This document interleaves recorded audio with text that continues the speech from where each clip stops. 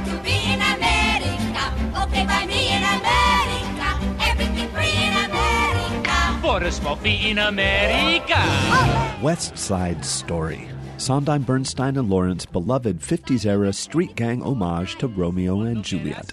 Few American musicals are as widely loved and as overperformed. Let's face it, in America, you can't walk down a city street without seeing at least one poster for some upcoming production of West Side Story. There's a reason for that, of course. It's that West Side Story is a really, really good show. But it's not an easy show, and pulling it off requires a remarkable amount of talent, craft, and theatrical panache. Which brings us to the Mountain Play in Mill Valley, where West Side Story runs for 3 more weekends. Directed by Jay Manley, the sprawling production unfolds with admirable grace and energy, helped along on opening day by Mother Nature, dispensing a bit of classic Mountain Play magic. Now, you know the story of West Side Story. 2 teenage New Yorkers meet by chance at a tense interracial community dance. Tony is a former gang member trying to go straight. Maria is a wide-eyed Puerto Rican emigre with dreams of becoming a young lady of America. Separated by race and tradition, their forbidden love sets in motion a series of events both hopeful and tragic. Now, for that all-important first act meetup to properly work, the audience has to feel the electrifying, fateful connection between these 2 star-crossed lovers. Hopefully, that electricity will come from the actors. Sometimes it arrives other ways. On opening day, during the pivotal Tony meets Maria moment, a beam of sunlight broke through the low-hanging clouds, suddenly shining down directly on the star-crossed lovers.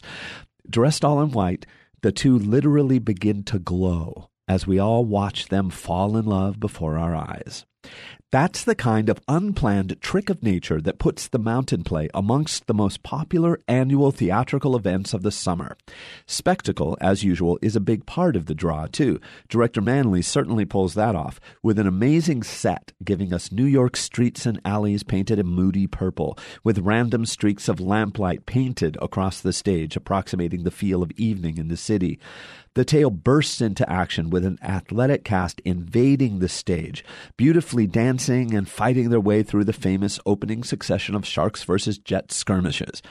Aided by a first-rate orchestra under the direction of David Moschler, excellent choreography by Nicole Helfer, and nifty fight work by Zoe Swenson-Graham, the dangerous romanticism of West Side Story unfolds with maximum visual power.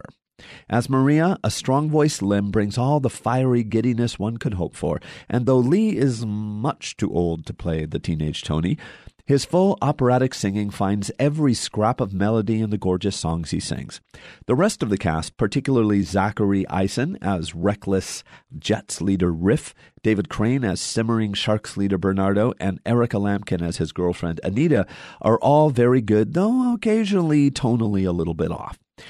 Whether or not the sun makes the same dazzling appearance in every performance, the cast and technicians bring plenty of their own light and emotional razzle-dazzle to this highly enjoyable spin on a true American classic.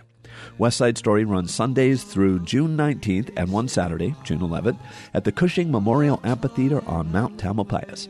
Visit mountainplay.org for all the information. I'm David Templeton, second row center for KRCB. Hold my hand and I'll take you there somehow, someday.